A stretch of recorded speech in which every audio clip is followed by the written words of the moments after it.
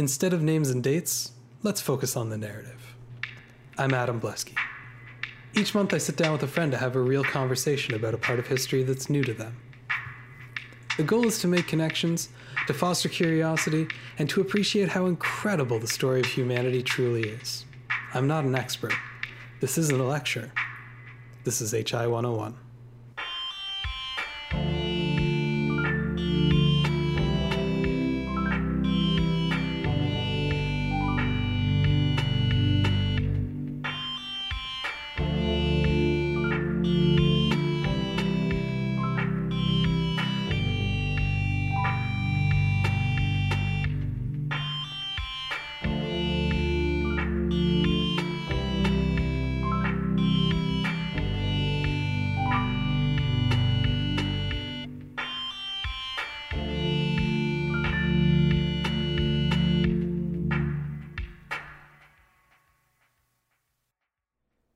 Last time on HI 101, we talked about criminology, which perhaps didn't sound much like history at the time. What made it relevant to this show, though, was that it taught us about the social landscape of the eras in which the different schools of thought were produced, providing a picture of how we as a society decided to treat the worst of us. This time, we'll be looking at our ability to figure out exactly who those worst elements are as we discuss the advent of forensic science. Let's begin. All right, I'm here on HI 101 with Dan McGinnis. Hello. And last time we talked about sort of the development of the way people think about crime on sort of a macro level. And it got pretty sad and like kind of racist a bunch of times. Like not that we were racist, but the ideas we were talking about. Oh, yeah.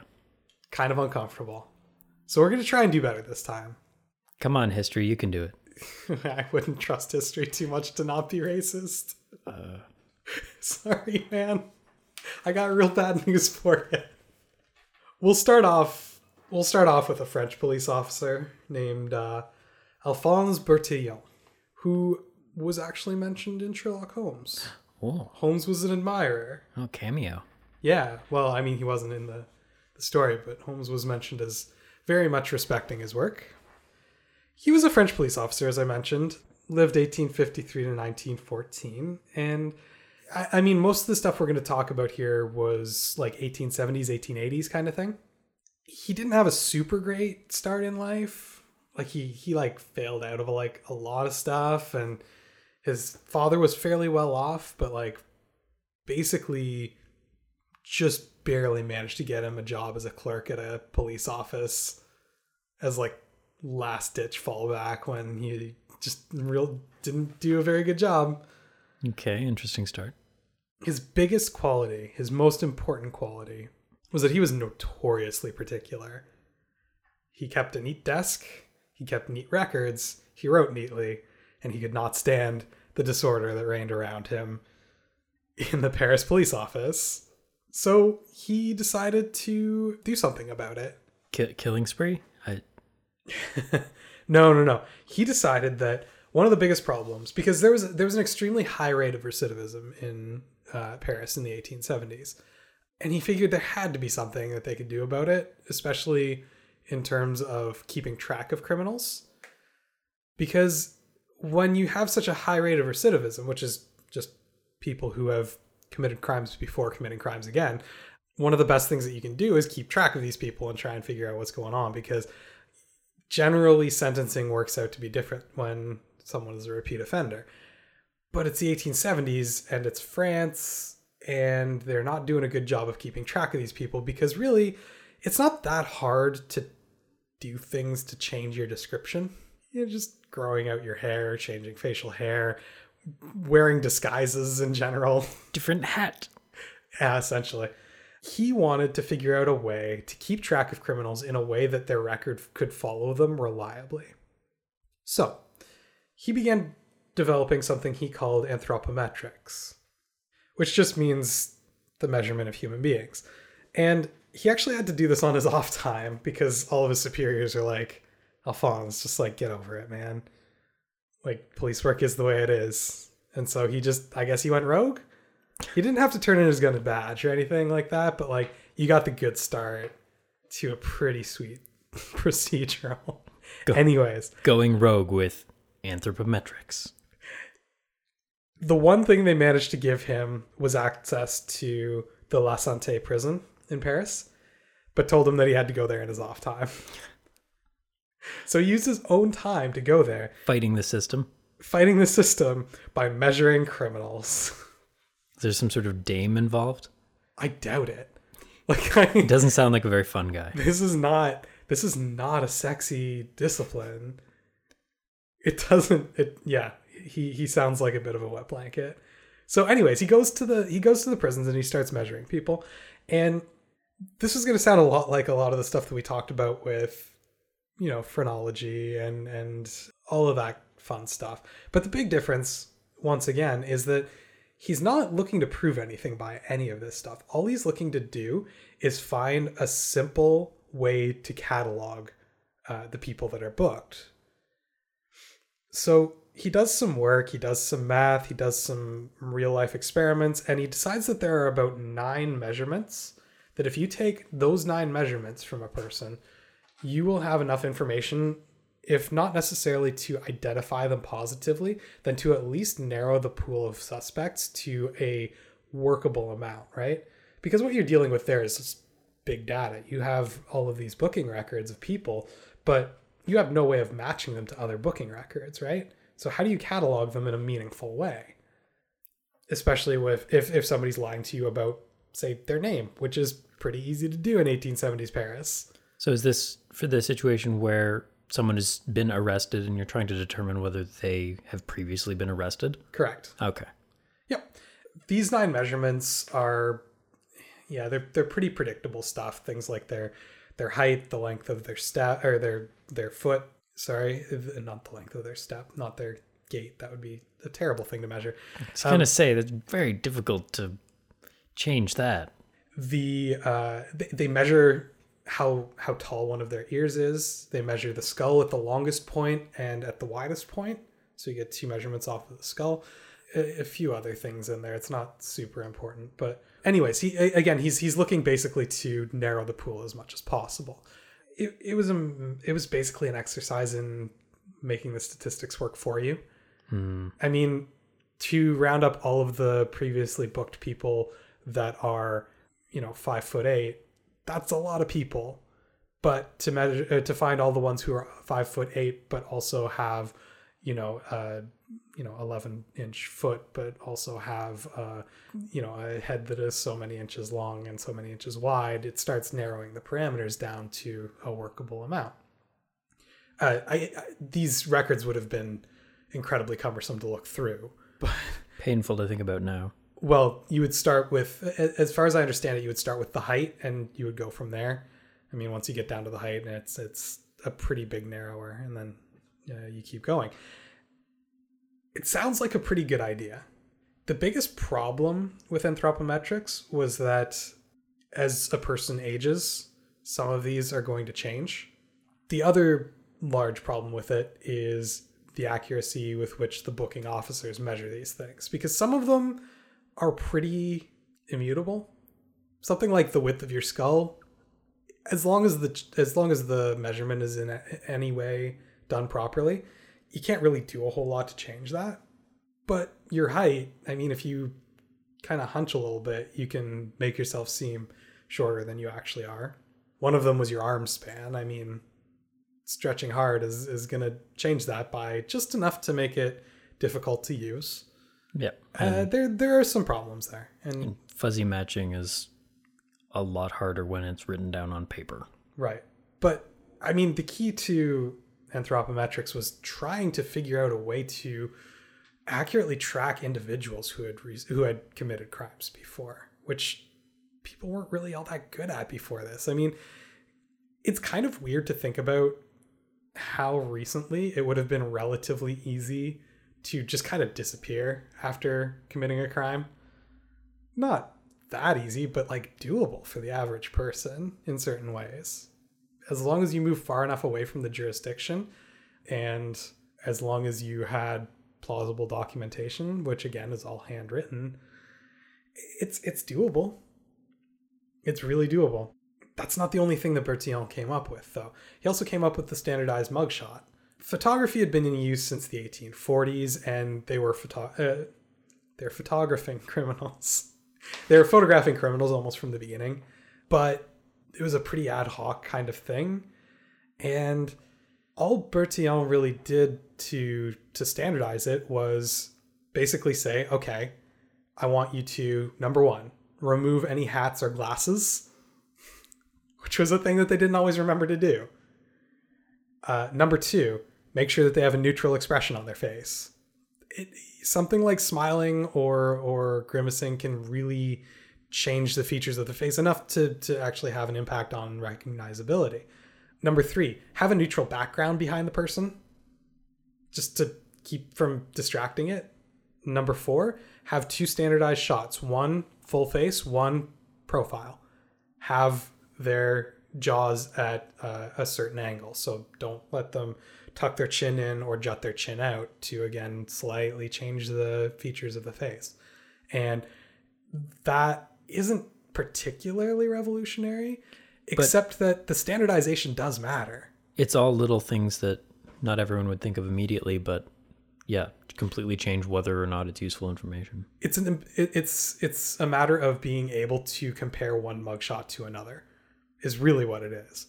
And without that standardization, they become practically useless. The mugshot was quickly adopted by police departments all over the world. The FBI jumped on it. I mean, the FBI isn't coming for a little while after what we're talking about here, but the FBI jumped on it big time for wanted posters. And there's actually been a little bit of criticism about mugshots, at least publicly available mugshots, in that they've become so associated with criminals that if you show a juror a mugshot of a person, they're actually far more likely to assume that they're guilty because they've had a mugshot taken of them. It's really just something that happens if you're ever detained and booked by a police department, which is not the same thing as being charged with a crime.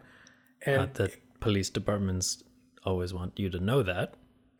Yeah, they always do a super good job of communicating all of those rights to you, especially in the 19th century. Mm-hmm. Great at it.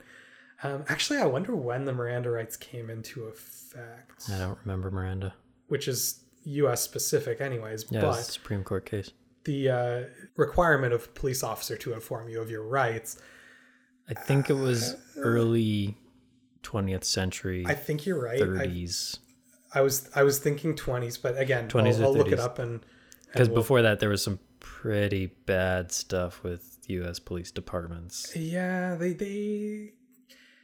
they're allowed to suggest that you don't have certain rights that you do, or, forget that. But like the Miranda case was about definitively telling every single person detained or arrested by a police officer what their rights are, which is a super important thing to know if you're ever arrested. But anyway, we're off topic a little bit. What matters is that the process of being booked is something that anyone who is of interest in an investigation will likely go through. The fact that a police department will take a mugshot and, more recently take your fingerprints, in some cases ask for a DNA sample, those don't mean that you've committed a crime.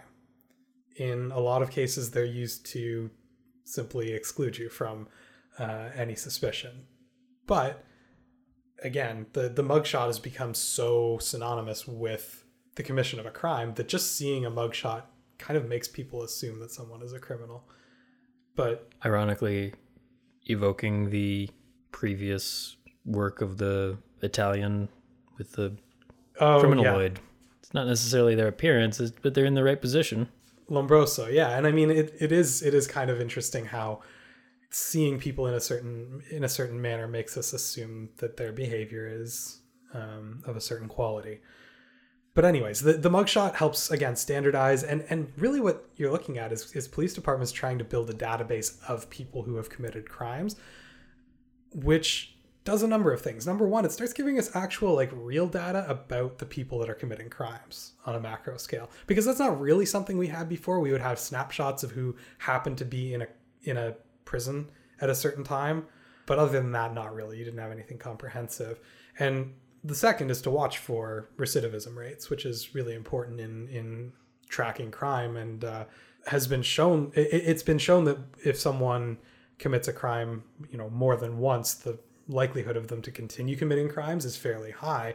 So someone who is already a repeat offender is usually considered a suspect in a new case fairly early on, before we manage to narrow down through other clues who it might have been.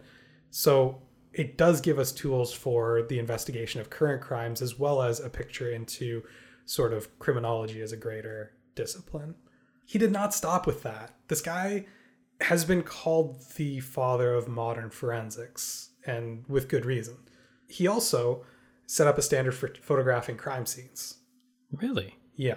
He created a standard manual for the steps to go through to properly photograph a crime scene and any evidence found within the crime scene. Big deal. And again, it's standardization, things like it wasn't in the 1880s, but it would eventually be standardized to the point of, distance from the subject, the lighting conditions, the lenses used, things like that. Bertillon did things more like, how far are you away from the thing? And have you included something to give us an idea of scale? Again, sounds like really basic stuff, but we're kind of inundated these days with ideas about how a crime scene is processed, thanks to television. I mean, a lot of those are not that accurate, but a lot of the basic tenets of it. It involves a wisecracking detective at least half the time, right? I would say more than half the time. Okay. I think wisecracking is on the detective examination. Yeah. If they weren't, what would be the point?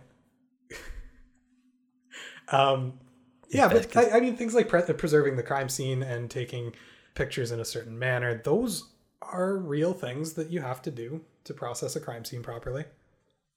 And a lot of these procedures were created by Bertillon. What else did he come up with? Something called galvanoplasty to create molds of footprints of ballistic strikes, things like that. So galvanoplasty is we won't get into the whole thing, but the problem with taking a mold with plaster of Paris is the plaster of Paris is really fragile. So you can take the mold fairly easily, but then the mold itself is a little bit brittle and is subject to kind of degradation relatively quickly.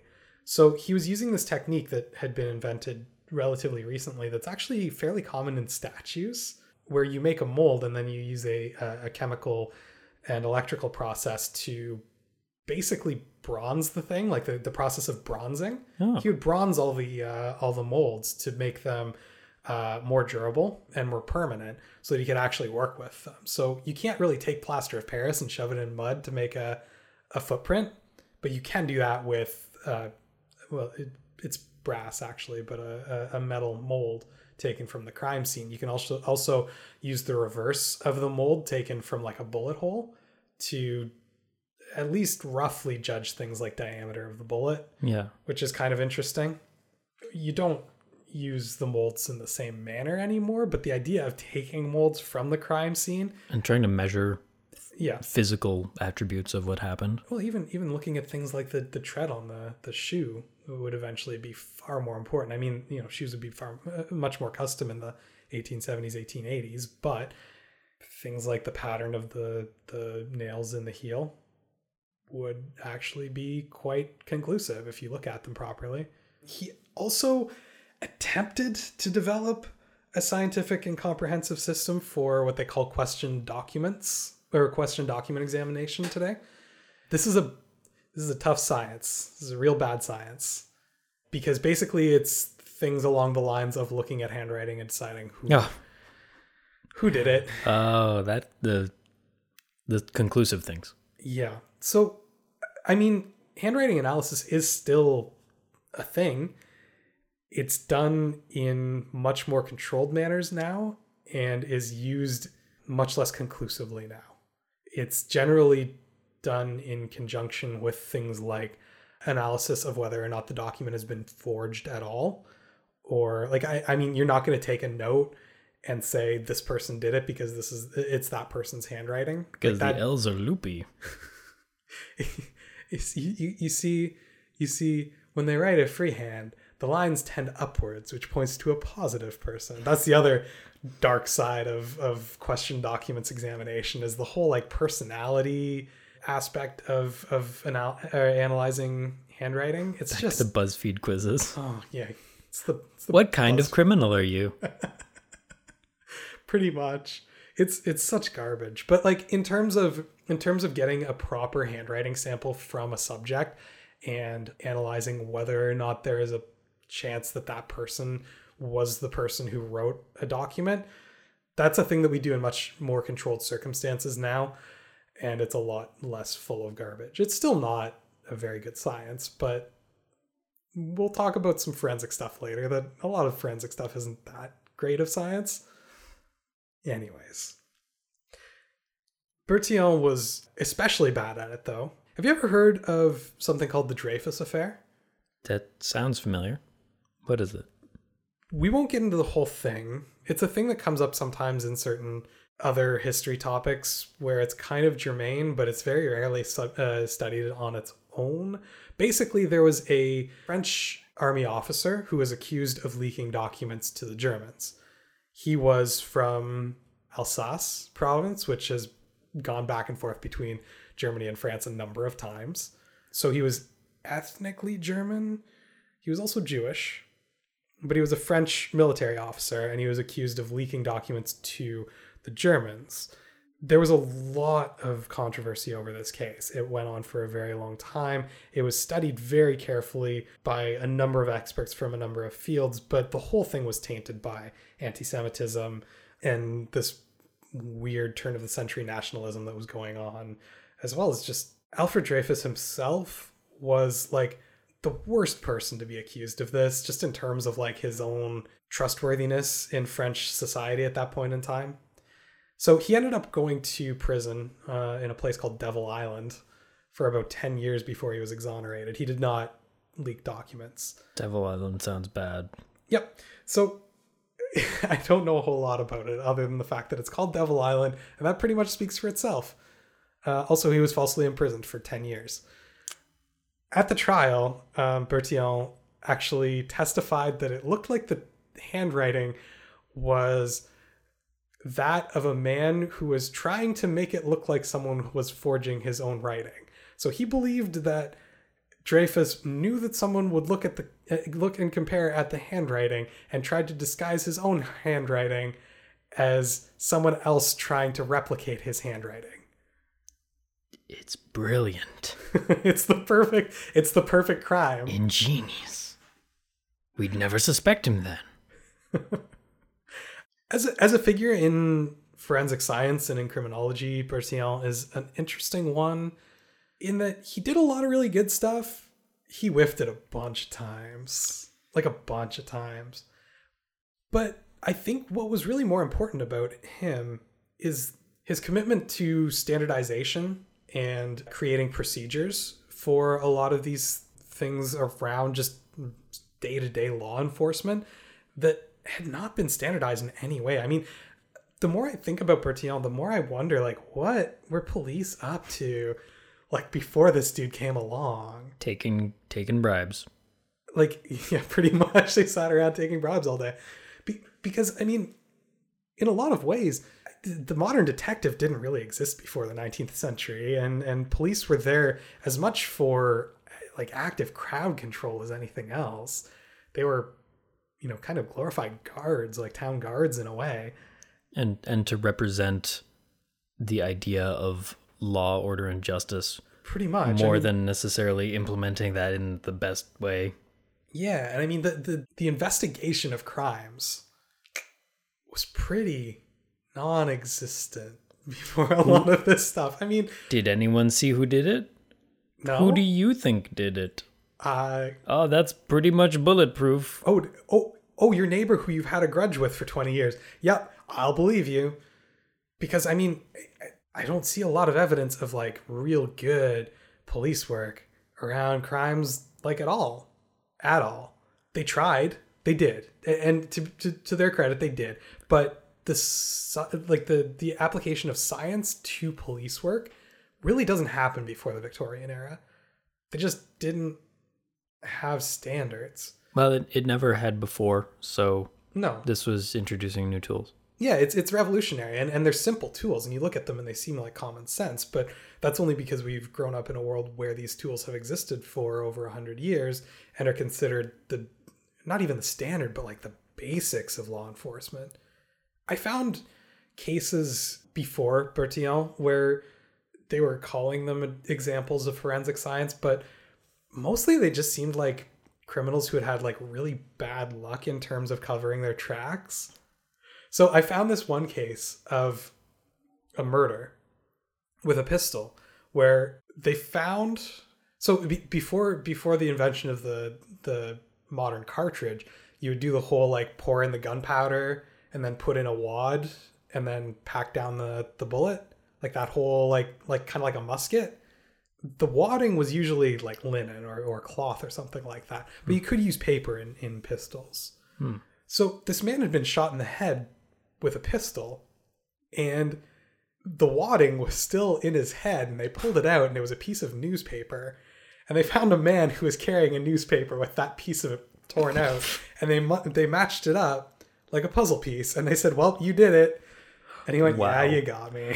Wow. But like that's not really police work. No. That's an incredible set of circumstances that pulled the newspaper out of his head. I mean, wow. It was right there, I think. Like, that's just plausible entirely, but disgusting. Well, yeah, it's absolutely disgusting. Was the person murdered? Yeah. Okay. Yeah, oh yeah. No, he was super dead. Okay. Well, is it sometimes? Well, that's the thing. If that's the thing that if someone breaks into your house and steals some of your stuff, but you manage to get a look at them, you could probably get that crime solved, right? Maybe. A lot of asterisks, but yeah, it's straightforward. You have. It wouldn't be unreasonable to expect some chance of resolution at that crime. If someone's killed and no one saw it happen, especially when forensics doesn't exist. Yeah, especially when things like any sort of examination of the crime scene beyond like looking at it and being like, well, sure was a shot in the head. Like nothing beyond that really existed. So like if no one saw it happen and no one was caught literally red-handed, I mean, the phrase caught red-handed has a very practical origin. Macbeth. Yes. If that didn't happen, that murder's not getting solved. Like, I'm sorry, it's just not. Is your house feuding with another house? Maybe. We'll start there.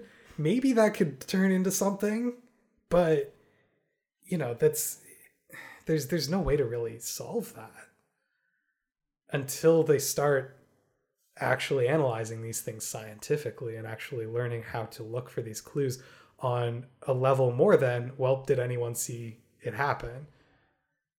It kind of blows my mind how easy murder would have been. I know. Like, that's really terrifying. Even to some extent, you mentioned disappearing. Like, over the course of our lifetimes, the past 30 years, that's gotten a lot more difficult relative to what it used to be. Yeah, and it's never been easy for anyone alive during our lifetime. But yeah, harder and harder and harder all the time. I mean, take the hit 2006 movie Catch Me If You Can, starring Leonardo DiCaprio and Tom Hanks. Uh-huh. That man was able to pretend to be a variety of people and disappear around the world in a fairly plausible way. It's based on a true story that actually happened. It is a piece of fiction, but in the same way, looking at doing that now, there's no way. No. There's no way. And I mean, even the movie trope of like having a bunch of passports stashed away, false passports. Who's got those? Who's got those that work now? They're super hard now. Like, you would have to... They're cryptographically secure. They've got, like, holograms and nonsense in there. Like, holograms. Is this Star Trek? We are trending towards Star Trek. Always, every single day. But like, yeah, the most recent James Bond movie, there was a scene where he, like, opens up that room and there were a bunch of passports in there. And I mean, it's James Bond. I don't believe any of the stuff that happens in there is realistic in any way, but even that stood out for me as being like really people like still do the false passport thing. Like, it doesn't seem like a thing that you could pull off. Of course, we aren't criminaloids, so. Well, that's true. We don't have enlarged coccyxes, so probably wouldn't come up with anything quite that devious. It's amazing how many police departments took on the science of anthropometrics to book their criminals. And it was really just starting to get rolling. It was really, he had it up and going. There were seminars on anthropometrics for police officers on how to properly take the measurements, on how to properly file the dossiers on these criminals, sorted by these characteristics. There was a coding system put in place. Big infographics saying, like, demonstrating don't walk on the murder victim until you've measured things. That one took a little while to get off the ground. I won't fool you on that. That took a lot of work to get into people's heads. Just sell them on the idea. But yeah, it seemed like it was going to be the next big thing. It seemed like it was going to be important in some way. Where's this going? And then it just died off completely. What? Because of some man named Sir William Herschel, who was posted in India. And he was sick of the locals stiffing him for various death benefits and things like that. Of course, this involves the Raj. And so he started forcing them to roll printer's ink on their thumbs and leave a thumbprint on any official documents. And he began comparing them. Just this little backwater in India. It was in Calcutta, actually. Huh. Yeah. And that's going to trigger a whole revolution in forensic science. But I think we'll take a quick break before we get into fingerprints, because that's probably going to take us a little bit. Okay. So we'll be right back. All right.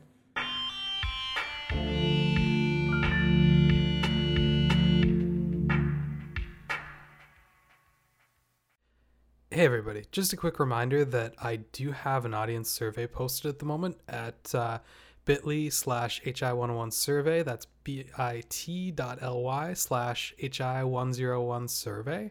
And if you could go there and fill out a couple of quick questions for me, it'll give me a little bit better idea of who it is exactly that's listening to the show these days, because I know there's plenty of you out there. I just don't know a whole lot about you. So it would be a huge help to me if you could let me know a little bit more about yourselves. That's bit.ly/HI101survey. All right, we're back on HI101 here with Dan McGinnis. Hello. And you expressed some concern during the break that this whole fingerprints thing might go a real bad way. A law enforcement mechanism that's being started in India during the Raj, nothing bad seems like it could happen at all. I'm sure something horrible did come of it, but that's not something that I found while I was reading up on fingerprints. Really, what was notable about it was that he was actually examining the fingerprints themselves and making sure that the patterns on the fingerprint matched, which is what fingerprinting is all about. Was it known before this point that fingerprints are generally unique? Well, no. It was suspected. Fingerprints had been used as kind of a seal for millennia. I mean, there were Sumerian tablets that had been signed with somebody pressing their fingerprint into clay, but I think that was more of a show of giving your word more than it was. They didn't know that they were different. Yeah, it's a mark of human connection. Exactly. So, but yeah, there was a heavy suspicion that they were unique, and people had begun studying them, but nobody was using them as an actual practical identifier. I mean, biologists, they get interested in stuff like that. What's up with fingerprints? Why those? Why do? And they'd been checking them out, and they'd noticed that, no one fingerprint seems to be the same. But I mean, they've also said that about snowflakes, and we saw how that went. What do you mean? Well, sometimes snowflakes are the same. All snowflakes are unique. Sorry, Dan. Sometimes on Pluto. Sometimes they're not even 6 points. The ninth planet. Sometimes they're not even 6 points. Yeah, that's a thing that can happen. I'm just going to rain all over your parade today. Next, you're going to bring up feathers. You're never going to come back to the show. No, I mean, they had a major suspicion that it was like entirely unique to the individual, that no two are the same. They knew that there was enough variation that it should probably do just fine as in terms of an identifying mark. And so he started using it that way, and he had no problems with it. It was made mandatory by 1877 in Calcutta, at least, for any official documents to mark it with your thumbprint. So it was working pretty well for him in terms of making sure that nobody was forging any identities. It's still mainly an administrative thing as opposed to a policing thing. Yeah, it was very much an administrative thing. There was a British doctor, Henry Folds, who was stationed actually in Tokyo at the time, who published a paper on fingerprints in 1880 in Nature, actually, which is a very boring name for a very prestigious journal. I find with journals, the more on the nose they are, the more important they tend to be. But he published a paper on the uniqueness of fingerprints. He did a full, fairly large sample size study on fingerprints and found that, yeah, they are very much unique. Proposed it to the Metropolitan Police in London in 1886, saying, maybe we should be using this instead of that whole anthropometrics thing, because there's too many problems with that. Like, I did the study already. I got it published in a major journal. I did the legwork for you. I'm just saying maybe you guys should be using these things as an identifier rather than, 9 different metrics. This is one thing, and it doesn't change. Invariant, easy to record. Yeah, exactly. And that's the thing about fingerprints is that, your height changes as you age. There's a number of things like the length of your ear was one of the things that they mentioned. Your ears kind of like droop as you age. They don't stay the same length. Well, the cartilaginous tissue in your nose and your ears continues to grow throughout your entire life, which is why old people generally have bigger, droopier, sillier looking noses and ears. Yeah, and I mean, it slows down massively. That's not the only reason for the larger ears and noses. It's also because they tend to lose a lot of weight compared to when they were younger. But yeah, exactly. In comparison to the rest of your features, they do tend to grow slightly throughout your entire life, which is interesting, but really inconvenient when you're trying to book criminals. So thumbprints, they stay the way they are. Your fingerprints stay the same way throughout your entire life. So they went, hey, let's maybe try this instead. The police did not pick it up. So he wrote to Darwin, who was still alive. And he said, listen, the police won't pay attention to me. Can you help me out? Darwin was real old at this point, and he didn't have any time for that. He was like, I can't handle this thing. So he passed it off to his cousin, a man named Francis Galton, who went to work on fingerprints, on the number of variations, the type of variations, all of this. And he calculated out the chances of a false positive on a fingerprint, so basically 2 completely different people matching fingerprints, as being 1 in 64 billion. Now, that's a theoretical number, and it's probably practically far lower than that, or sorry, far higher than that a false positive could be found. But that's pretty good. You don't have a lot of things with that high a level of accuracy in terms of identifying marks. We now know DNA does a pretty good job. Its theoretical limits are much higher than its practical limits, but we can talk about that later. Your retina, but you don't leave retina prints on things. Generally. And your tongue is actually very unique. But again, tongue prints, not super common. Your fingerprints, they're on everything. Everything. So it's actually kind of ideal for law enforcement. The first case that was actually solved by using a fingerprint as evidence was in Argentina in 1892. So wow, wouldn't have guessed there. Yeah.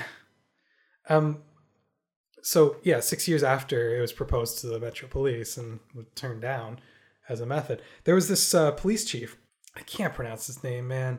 It's Juan Vucetich? I don't know. Vucetich? I have no idea. I'm not trying. It actually sounds more Slavic than it does. Yep. Anyways, there 2 boys were killed. Their throats were slit. Their mother was a suspect, but she blamed it on the neighbors. So they went and they questioned the neighbors, who refused to relent under a number of interrogation tactics. And so they went back to the scene of the crime and they found a bloody thumbprint on the door. So they said to the mother, hey, can we get your fingerprints? She said, okay, this is weird. What do you guys, I don't care. And they matched it up and said, yeah, that's your thumb in the blood. Why was your thumb in the blood? And she admitted to the crime. He had just started building a fingerprint database that year in his precinct. This solved the same year that he started building the database was huge for fingerprints as just like an identifying mark, because fingerprints get left in a lot of stuff. Now, they didn't do latent prints yet, so things that were just kind of left on surfaces with the oils of your fingers. But I mean, you did get fingerprints left in blood. Like, that happened relatively commonly with violent crimes. There are also other times when fingerprints are left, more visibly on surfaces. They weren't good at moving them, but they could compare them. So it got super big in Argentina. Calcutta had been using these mandatorily since 1886. So they had started building a database of their own. But a lot of the police departments were looking at it as kind of inconvenient, because how do you look through all of these fingerprints and match up a fingerprint to a person? Yeah. That's where a guy named Sir Edward Richard Henry comes in. Oh, that's some British nobility name. Very British name, yeah. Who was actually in charge of this database in Calcutta that had started in 1897, again in India. But again, not that depressing of a story. Basically, he came up with what he called the Henry classification system for fingerprints, which was essentially a numerical code based on which of the fingers it was, and then a number of other characteristics. There's a few main types of patterns. And so you could classify it based on this numerical system. It's kind of like the Dewey Decimal System, but for an image. You could easily classify all of these prints and therefore easily find prints. So if you found a print, you come up with the classification based on the Henry system, and then you go into your database and you only look at those fingerprints, and it's a lot easier to match up.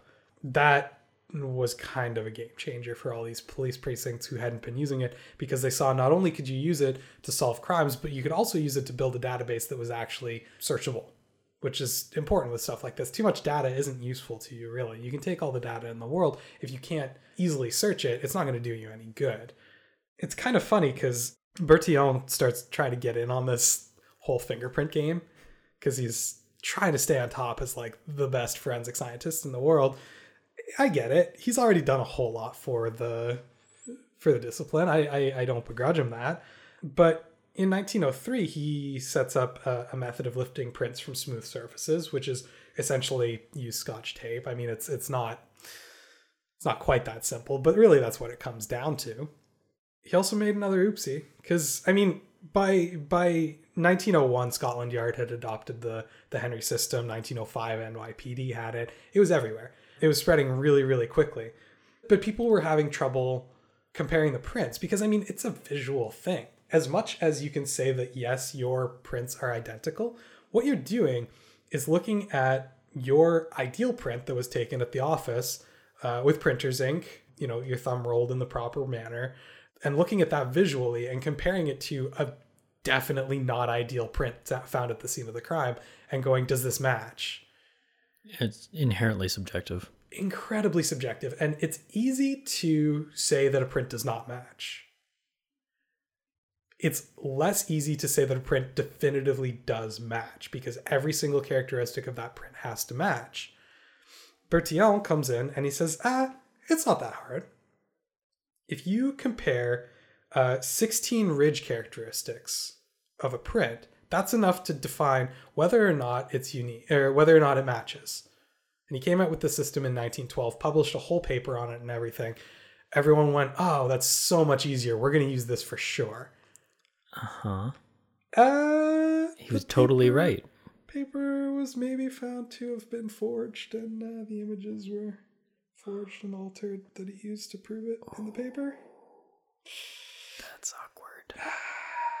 But we still use a classification system that's not that far off, and continue to use that classification system for a long time.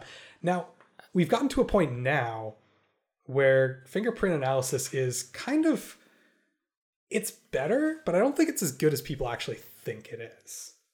because now a computer goes through and analyzes the images and does best guess matches, but it's still confirmed by visual inspection. Better, definitely better. Mm-hmm.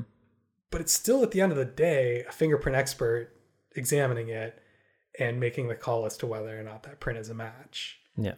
And again, a lot better. Not a perfect science.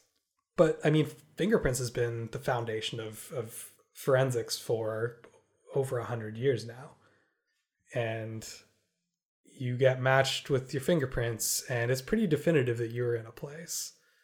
Improvements have just been things like, we talked about lifting latent prints. So they use a dust that sticks to the oils from your fingers. You can find them on a lot of flat surfaces. They've also gotten really creative with things like gloves actually leave prints. So they've started, or they have for a very long time, printed leather gloves. Yeah, we always find a way to figure out who exactly was there. And that's one of the interesting things about forensic science is we keep getting better at using sound scientific methods for analyzing crime scenes. Speaking of crime scenes, Bertillon's method for taking pictures before anything is touched, big change. Because before then, police were just kind of mulling around in there, taking a look at whatever, poking stuff. Mm-hmm. What we would call contaminating the crime scene. Yep. And I mean, they would go in and they would take notes on what they saw, but a lot of it's based on memory. A lot of it is based on their observations at the time. Usually they have to move out of there fairly quickly. You've got family to deal with. You've got witnesses to deal with. All of this is pretty high pressure and pretty low on the amount of time you have to do it. And incentivized towards massive overconfidence in your own memory and abilities. Oh, of course. You're a detective. Yeah. This is your job. This is your job. This is what you do. So photographing the crime scene was a big step forward just in terms of being able to go back and look at it and refresh your memory. And actually, when somebody says they remember seeing this thing, you can actually check it against the pictures, and it's no longer anyone's word against anyone else's word, because the more objectivity you have in the analysis of a crime scene, the more weight it carries in court, which is really what you're trying to do, right? Is to build a case against someone, or at the very least figure out who it was that committed the crime. Having those pictures is incredibly valuable just in terms of reference, just going back and seeing what it was like before it was touched by anybody. Because before, you could absolutely have a detective show up late and see something that they remember as absolute fact about the crime scene, but in reality, another police officer has already disturbed that section of the crime scene, and the whole thing is basically useless. There was something put down on paper by a doctor named Edmond Locard. He founded a school of criminology. It was later called the Locard principle, but it's basically every contact leaves a trace. So the isolation of crime scenes turned into, let's figure out every time something touched something else. Obviously, this isn't true in the sense of transfer of material necessarily, but there should always be some sort of impression. There should always be some sort of residue.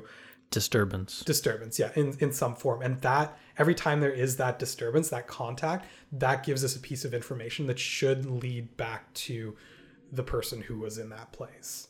So it really became about isolating as much stuff as possible and identifying as many points of contact as possible.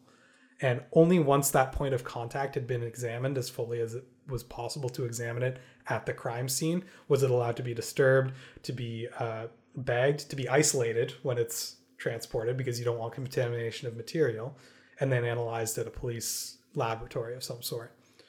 And then just the idea of following leads based on the evidence that you find there, rather than just things that witnesses are saying to you, things that you think might be possible because of what you see at the crime scene. Like that's how police worked before. Gut. Yeah. You got a knack for it. Yeah. You can tell a criminal when you see one. No, you can't. We already went over that last time. It doesn't work that way. Have you read Sherlock Holmes? Oh, yes. Have you read all of it? Most of it, at least. Awesome. They're great books. Yes. They're very, very, very good books. One thing that always stood out to me when I was reading Sherlock Holmes was Holmes always made a big deal about not disturbing the scene. And he often complained about policemen who did disturb the scene. And The first time I read them, I remember just kind of being bewildered by this, because you don't touch crime scenes. Why are these policemen so inept? That was a new idea when these books were being written. Yep. Sir Arthur Conan Doyle was, I mean, as much as the books are essentially fantasy, they're scenarios that are constructed in order for Holmes's method of deductive reasoning to work out perfectly for him every time. So elaborate. So elaborate, but so satisfying to watch play out. Yep. Little Rube Goldberg machines of literature. Him complaining about them contaminating the crime scene was because Sir Arthur Conan Doyle was up on some of these methods when a lot of the local policemen were not. He was familiar with this idea of, well, I mean, the Lombard principle, or the Locard principle, had not been put down on paper at this point in time, but that idea of everything leaving a trace is really very much there in the writing of Sherlock Holmes. But the cops that were there didn't care, or rather were ignorant of it. I shouldn't say that they didn't care. That's not true at all. But we're ignorant of that fact. And so, you get Holmes looking around the scene for, well, he was an expert on tobacco ash, was one of the big things. And it's like, who's going to look for tobacco ash? But that was the point, was that somebody's going to knock out their pipe near the crime scene, and that could be enough to point the finger at them, right? After committing the murder. After committing the murder, they light a pipe. What would you do? Come on. I would definitely fire up my pipe and perhaps pour myself a snifter.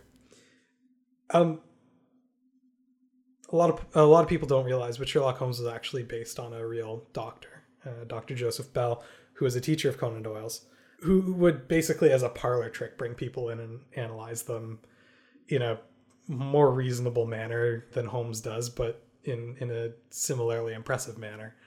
We'll come back around to Joseph Bell, though.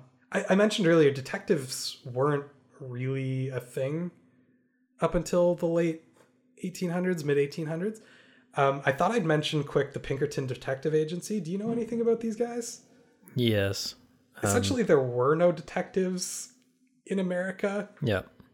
And so this guy named Alan Pinkerton established a private investigation bureau in the 1850s and basically went, yeah, we'll do that stuff. And I mean, they did far more work as basically union busters than they did as actual detectives. But Pinkerton is still actually around as a private investigation. Yep.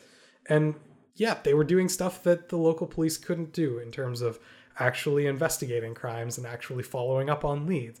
They had a huge case. Have you ever heard of H.H. Holmes? Oh, I have. I don't think I know anything about it. Sometimes called America's first serial killer. The official count that he confessed to in 1894 was 27. Okay. The real count may have been 200. Oh. Yeah. He had a murder house in Chicago. A murder house. Yeah, it was like a hotel kind of thing. He would lure people there with reasonable rates, and then it had secret passages where he would take them back into horrible torture chambers to choke to death on gas or be hanged or butchered alive, and all sorts of horrible stuff. You should really look into it. It's interesting. This is a true thing that really happened. This is a true thing that really happened, and Holmes was caught by Pinkerton Detective Frank Geyer, which really made a name for the organization. Yep. Also was a real wake-up call to police on how they should maybe get their detective games on point. To catch the super murderers? Yeah. He was young, too. Oh. He was like maybe 30 when he was caught. Oh, yeah. He had a murder castle. Yeah. It's weird stuff. It's weird stuff. And part of the problem was that he left Chicago after the World Fair was done, because that was the place that he used to get a lot of people traveling from to stay at his murder castle. Naturally, yeah. And he spent time traveling between there and Texas and Canada, and authorities couldn't keep up with them because they were out of their jurisdiction. Now, did he have like remote murder cottages in these places? He tried to build another murder castle in Texas. It didn't really fly. It didn't take off. Local populace didn't fall for that? It couldn't support an entire murder castle. Okay. Need a bigger population base. Look into this dude. His story is one of those ones that just keeps getting bigger and bigger, and you're just like, this can't be a real thing that actually happened. It is. That's actually horrifying. It's absolutely terrible. And I can't believe there isn't more TV based on it. There's been a few TV specials and a number of movies.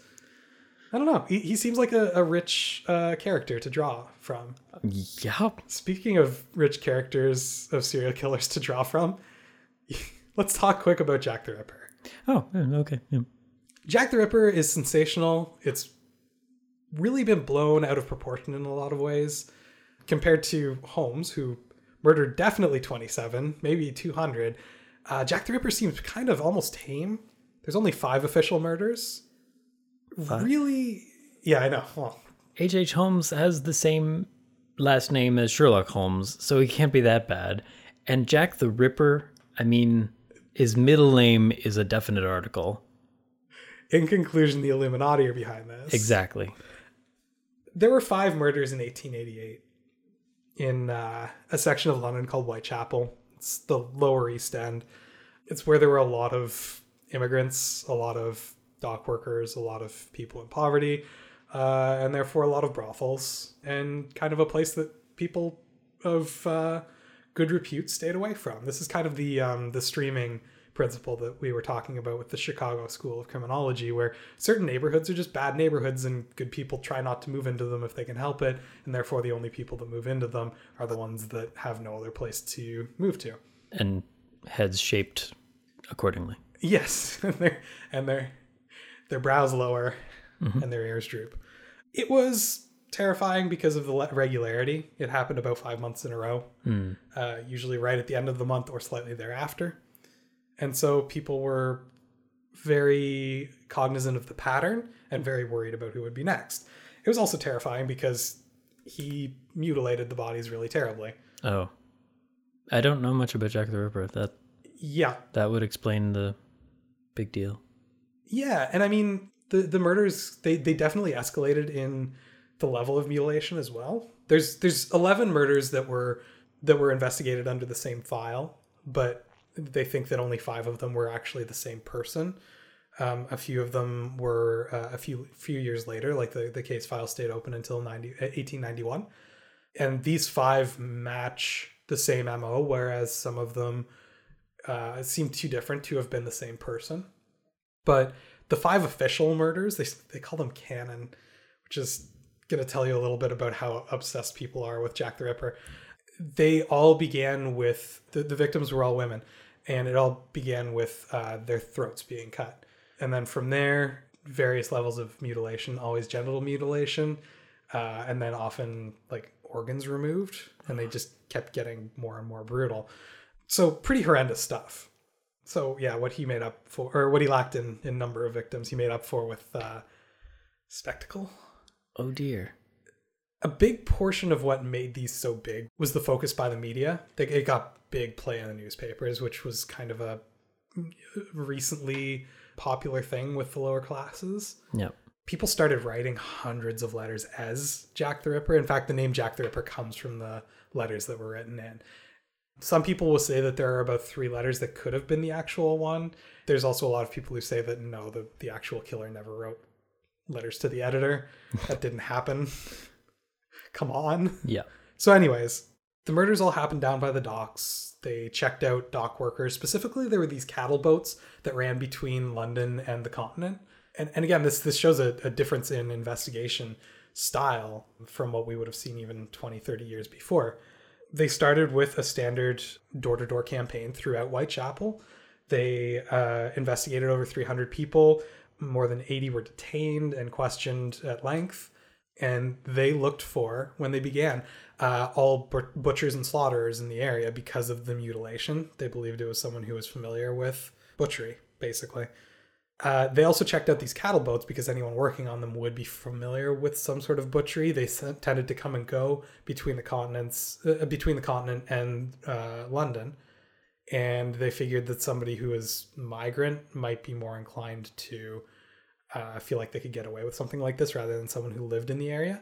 But they discounted when the cattle boats were coming and going from that necessarily being where they did the legwork on it, which was really interesting. They even checked to see whether there had been anyone who had switched crews on these cattle boats enough times that they could have been in London for all 5 murders.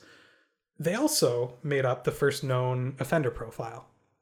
A police surgeon, Dr. Thomas Bond, drew up a number of conclusions about the murderer based on the murders that had happened, when they had happened, where they had happened, which is standard procedure now for looking for serial killers, right? Yeah. This is the first one that we know of, Jack the Ripper. He actually speculated that it was someone who had no idea what they were doing in terms of butchery. He basically went, they're doing too bad a job. I was going to say, I mean, if it were clearly a professional job, that seems like it'd be very indicative, but... Yeah, he didn't seem to think so.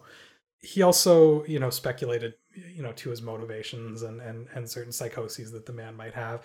He even speculated where you might find the guy. He speculated it might be someone that was actually fairly well-to-do, was living with other respectable people who might have some sort of sense of potentially being an odd sort, maybe even suspicions that he might be the one that's responsible for it, but was unwilling to come... That'd crack the social attention wide open. Well, yeah, that's the thing. He even speculated that they might suspect him, but were unwilling to turn him in for fear of causing a scene, essentially. It played to a lot of fears of sort of the rich playing on the poor. It played on a lot of fears of kind of the roles of psychoses in crime that were sort of in vogue at the time. But really, we don't know who it was. We never will know who it was. People still try and figure out who it was all the time.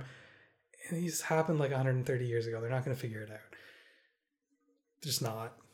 It's entertainment at this point. Yeah, it's a weird one, too. I've always found it a little bit... macabre? Yeah, that's the perfect word for it. I hesitate to say that it doesn't matter, but it kind of doesn't at this point. Yeah. We don't know. We didn't stop the person. Whoever it was is long dead.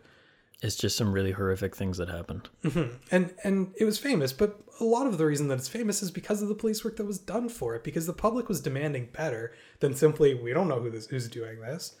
And so a lot of things were developed for this case specifically that, again, are now standard operating procedure for police departments around the world. Canvassing the neighborhood, looking for witnesses, looking for certain profiles. I mean, profiling has gained a really bad connotation in today's society just because of the issues with racial profiling after 9/11. The idea of drawing up a profile is not a problematic thing. In fact, it's a really useful tool for police officers.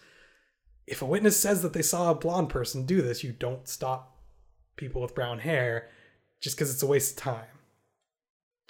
Just, statistically speaking. Yeah. The profiles that they drew up, yeah, they weren't any good. And yeah, they didn't really help them catch the person, but the murder stopped. And I don't know, it's a very unsatisfying end. It really is. But I mean, most of the stuff, let me correct that. Everything that they did in those investigations still exists in proper police work today. And you can kind of point to those murders as kind of the birth of the modern police investigation. A lot of the tools had already been around, but this was the first time they were all brought to bear at the kind of the level that you would expect for a case of this magnitude. And a lot of that was driven by public outcry, but a lot of it was that we finally had the tools to properly investigate these crimes.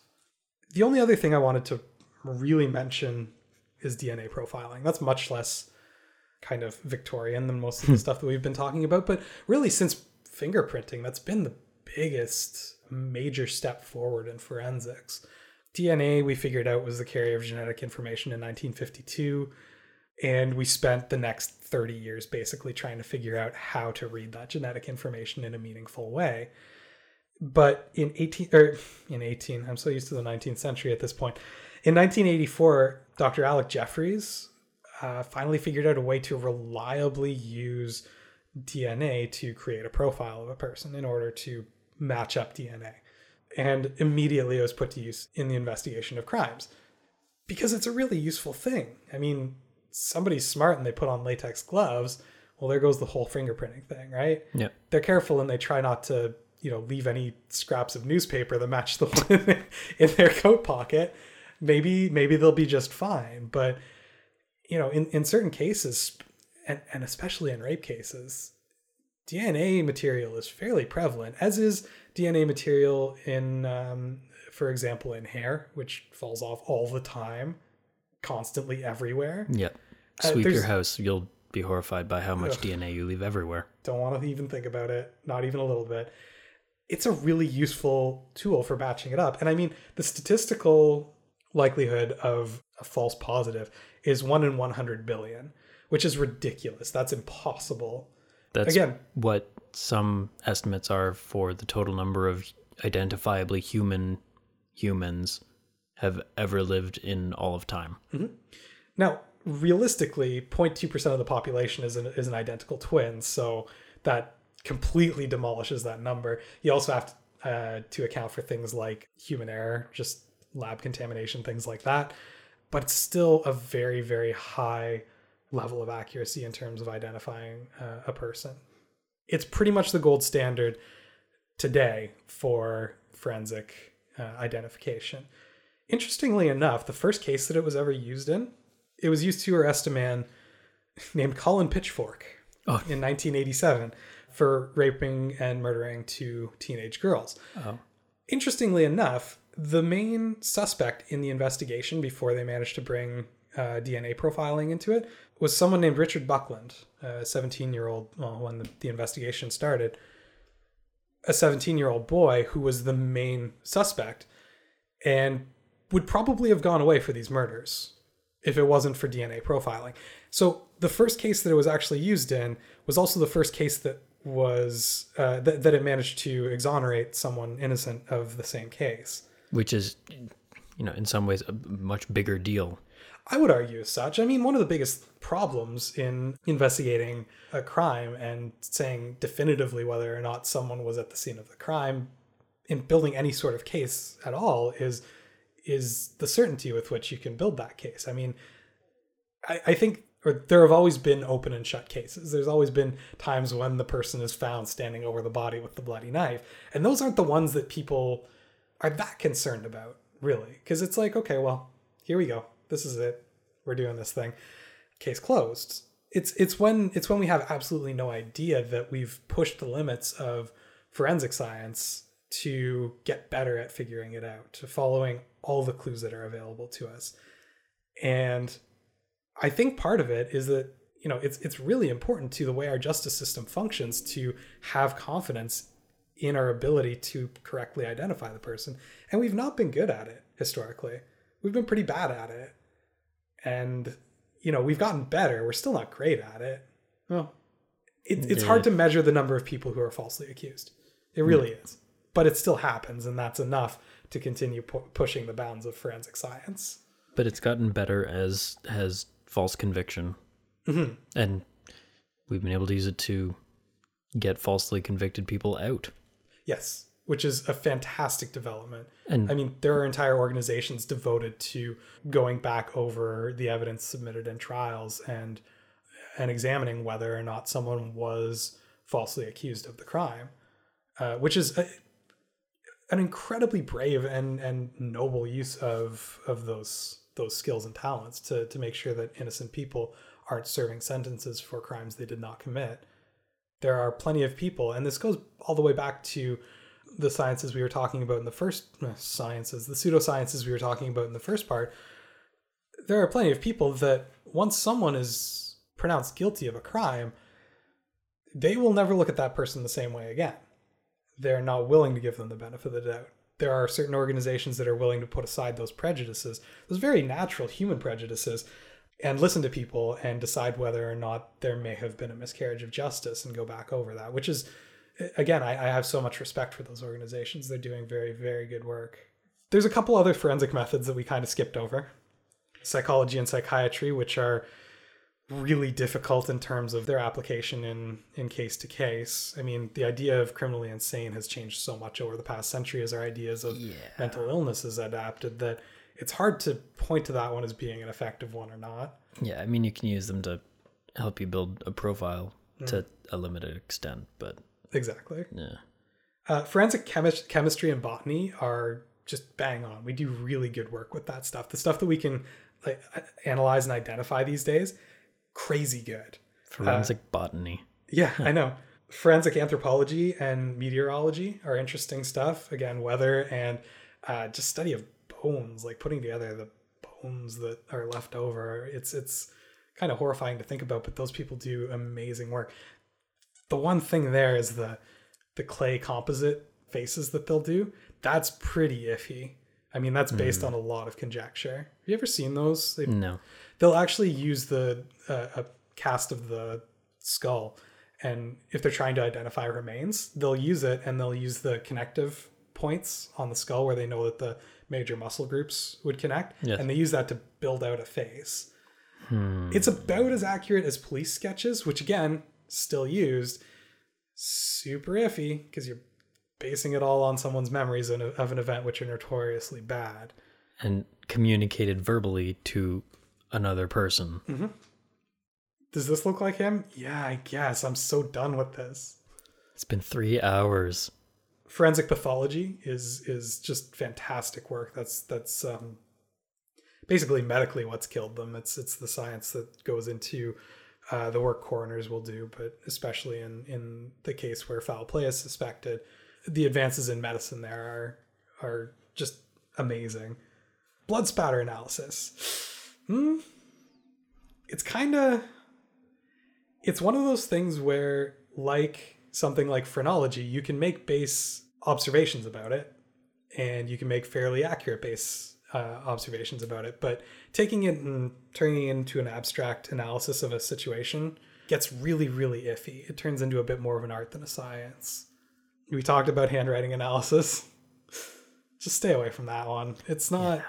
It's okay in certain very specific applications, but in general, it's not that accurate. And yet it gets used in cases all the time.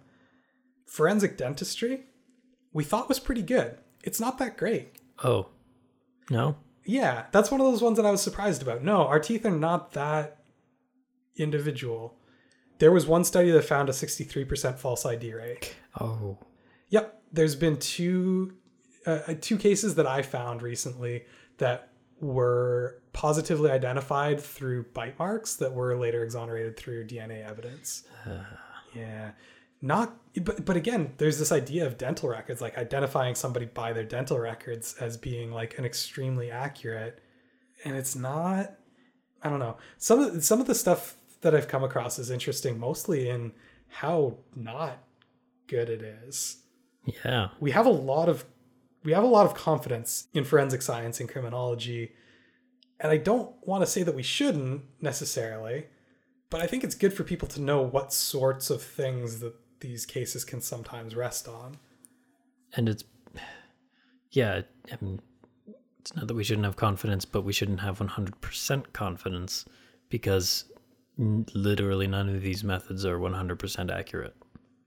In 1921, John Augustus Larson, the University of Berkeley, invented the polygraph. That word has been on the tip of my tongue for a while now. The polygraph is bad. Yep. Polygraph combines your blood pressure with your heart rate. And then later in the 1930s, they added galvanic skin response, which is an electrical response measured across the skin. How much you're sweating. Basically. And it uses these things to show whether or not you're lying, ostensibly, is what they tell people when they hook them up to them, to scare them into telling the truth. Because in most places in the modern world, a polygraph is not admissible in court as definitive evidence. That's good to hear. There's no good measure of lying. Some people are really good at lying.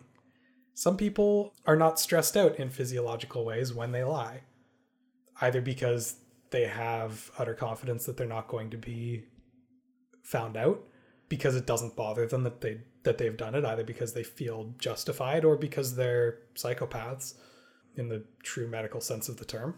Or sometimes the machines really just aren't that good at it. On the flip side, lots of people get real stressed out when hooked up to a polygraph. You get a lot of false positives. Yep. There's been other attempts to establish tests for lying, some of which are a little bit better than the polygraph, but it's always bad. One of the most interesting ones I found was developed in Japan, in which you get people to basically take a multiple choice test and you measure their physiological responses to seeing the correct answer in the multiple choice test.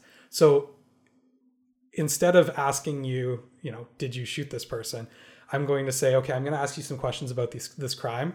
Some of the information you're not going to know. Some of it's going to be made up and some of it's going to be real. But I'm going to slip a question in there, which is like, okay, was the victim shot with a 45 or a 9mm? And we watch to see if you respond to any of them with recognition. Still not perfect. No. Better than a polygraph. Still not going to do the trick, though. And that's the thing. We're never going to get never. Geez, listen to me. We don't currently have any 100% accurate measure of deception. There's been interesting stuff on the psychology side of lying recently, too recently to really include in the purview of this show. But even that is pretty fringe stuff right now. So yeah, the polygraph, super bad science. But we keep trying to find all these different ways to objectively learn what we can about the scene of the crime, to investigate people who seem most likely to have done it, to really follow the evidence rather than, number one, try and profile an entire group of people as being most likely to have committed a crime, and number two, follow our gut and make police work an art rather than a science. The more we can make it objective and detached, the more we can really kind of trust that evidence. One last shout out to forensic accounting. Oh yeah, the sexiest of the forensic divisions. There's forensic computing as well. Yeah, but they got nothing on going through ledgers. Come on, man. Yeah, ledgers. That's true. Yeah, anything you can think of, there is a forensic version of it. Someone has figured out how to apply it to the investigation of crime, and it's really interesting stuff. Forensic skateboarding. I bet there is somebody who has different wheel bearing. Detective Tony Hawk is on the case. I think that's a fantastic place to leave it. Is there anything else you wanted to talk about? Or Nope. That was super interesting. I'm really glad you came on the show. Thanks for having me.